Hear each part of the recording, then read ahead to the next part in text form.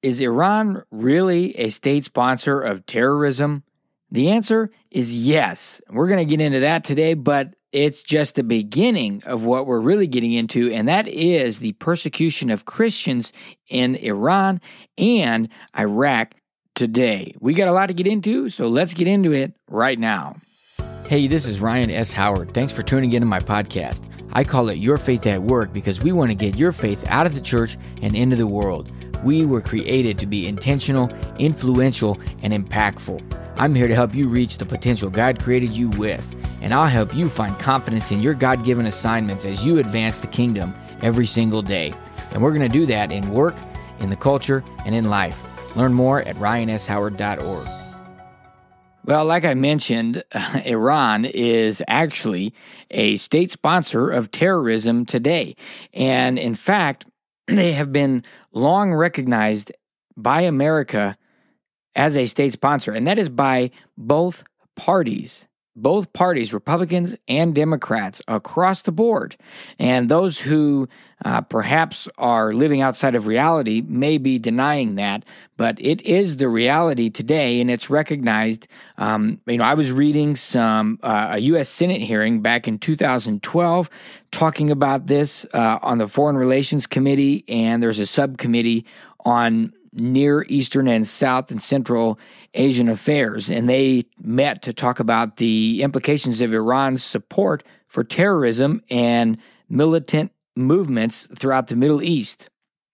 And even just in a Secretary of State confirmation hearing in 2021, they were talking about how they are sowing chaos and funding terrorism through different terrorist proxies and clients from Hezbollah to Hamas.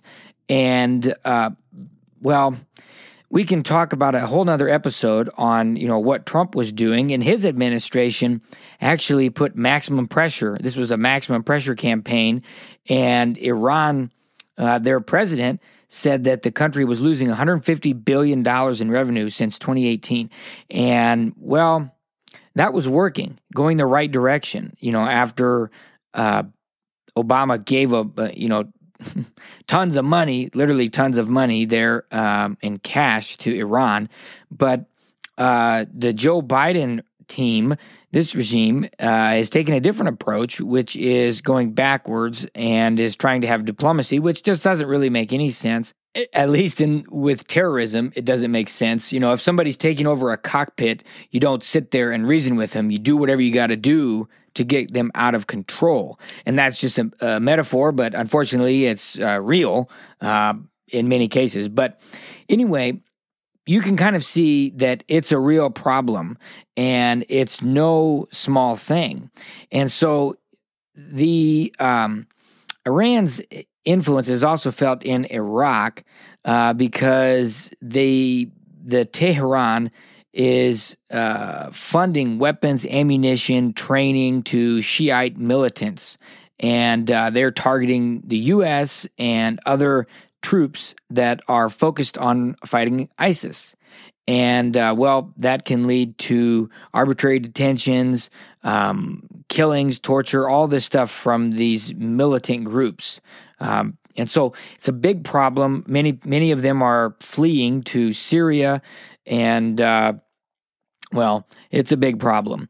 Now, Iran had an Islamic revolution back in 1979, and that created the world's only Shiite Islamic theocracy. So right now, today, it's a Islamic theocracy.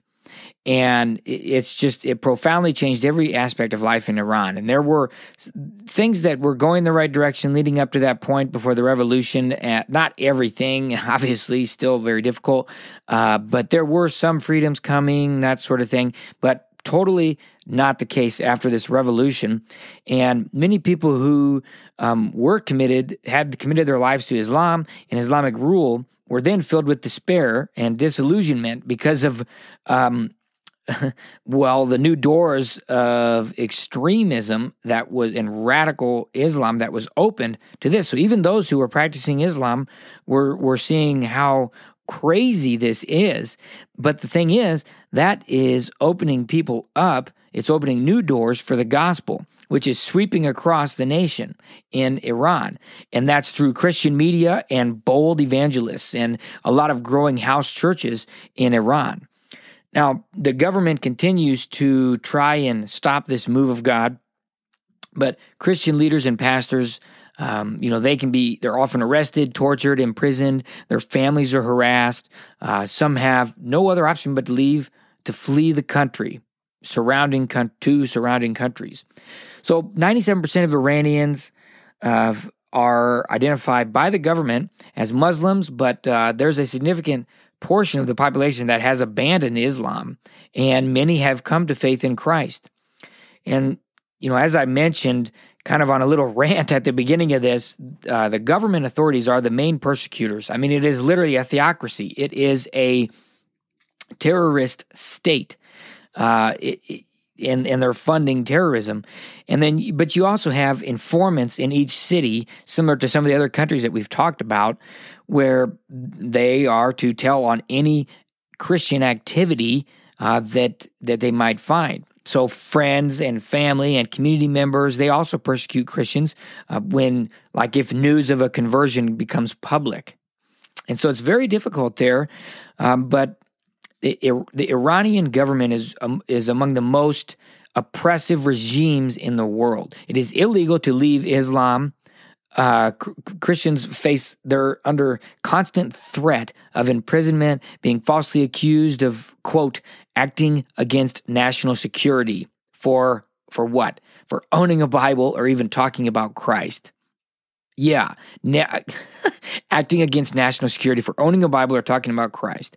Well, that's called oppression. And it's just, it's unbelievable.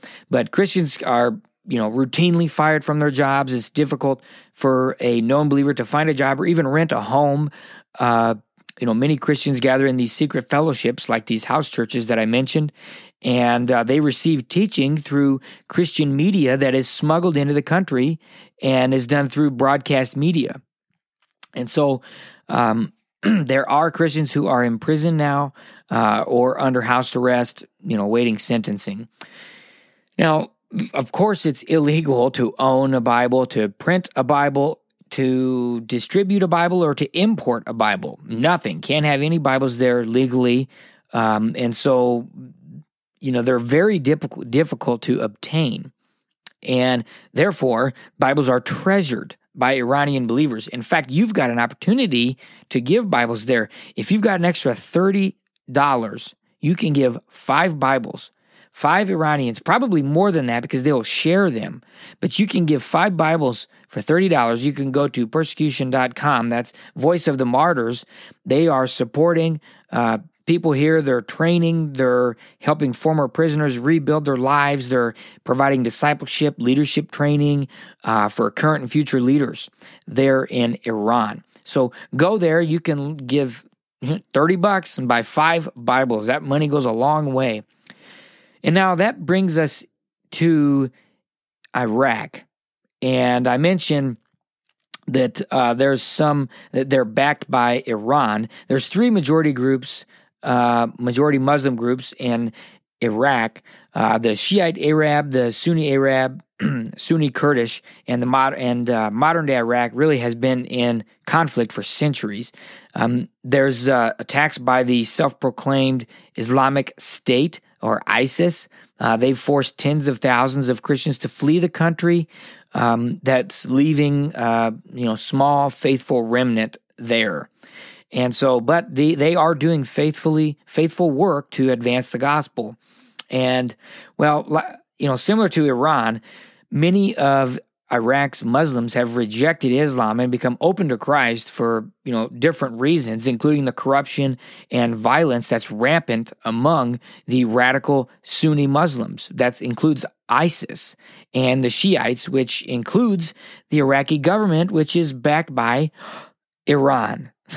So big surprise, shocker, right? It kind of is. It kind of is, but there's a unique opportunity to share the gospel with Iraqis that are searching for hope and truth. And one thing that persecution does, even when it's coming to in such a harsh way is it really shows the void of truth and really gives a desire to search for that hope and that truth.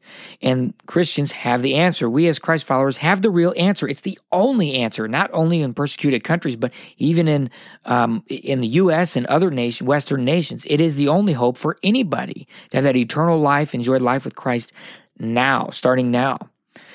Now, so violence and instability, very rampant.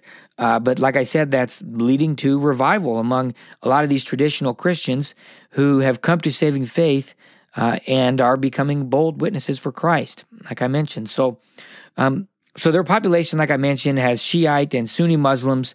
It's the second largest population of Shiite Muslims. That's after Iran. And their Christian population has suffered severely at the hands of these Islamist extremists, and it's decreased from over 1.2 million to fewer than 300,000. I mean, that's some real persecution. So these Christian converts from Islam are abused and rejected by their families. They may even be killed or persecuted by different clan or tribe members, even government authorities, or these extremist groups.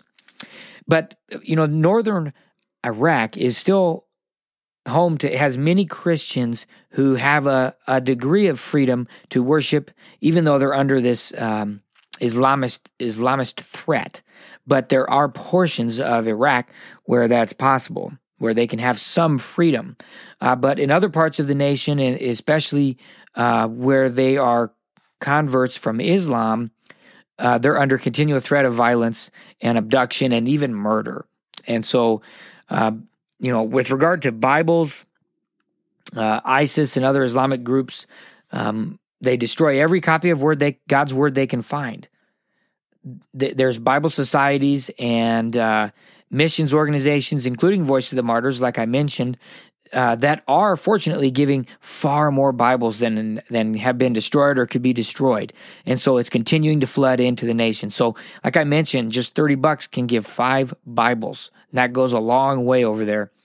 But most Christians in Iraq, unlike Iran, have their own Bible. In Iraq, many of them have their own Bible. There's different formats available, including audio Bibles and even children's Bibles.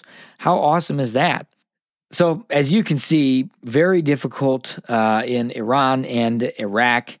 Just a lot happening there. We really need to be in prayer for Bible distribution, for these radical groups to come to Christ. A lot of them I've seen there. I'm hearing reports that they are having visions of Jesus appearing, and there's having radical conversions, and this extreme evil that's taking place is really getting people to question things that they may not have questioned before in that Islamic worldview, and opening them up to the truth of Jesus Christ. So be in prayer. Visit persecution.com to learn more and to see more about how you can be praying and how you can support. My wife and I support quite a bit to a lot of the different funding things that they have and opportunities to support frontline workers there, Bible distribution, and their different media that they're doing, and just helping individual families as well. That there's all kinds of opportunities, and you can learn all about that at persecution.com, Voice of the Martyrs Global Ministry there. So, all right, well, I hope that blessed you, give you an idea of what's happening over in the Middle East, in Iran and Iraq. So, all right, well, thank you so much for joining, and we'll see you in the next episode. God bless. If you enjoyed this podcast, be sure to subscribe, and you can help spread the word by giving us a 5-star review and sharing it with your friends. Visit ryanshoward.org to learn more about how you can advance God's kingdom every day.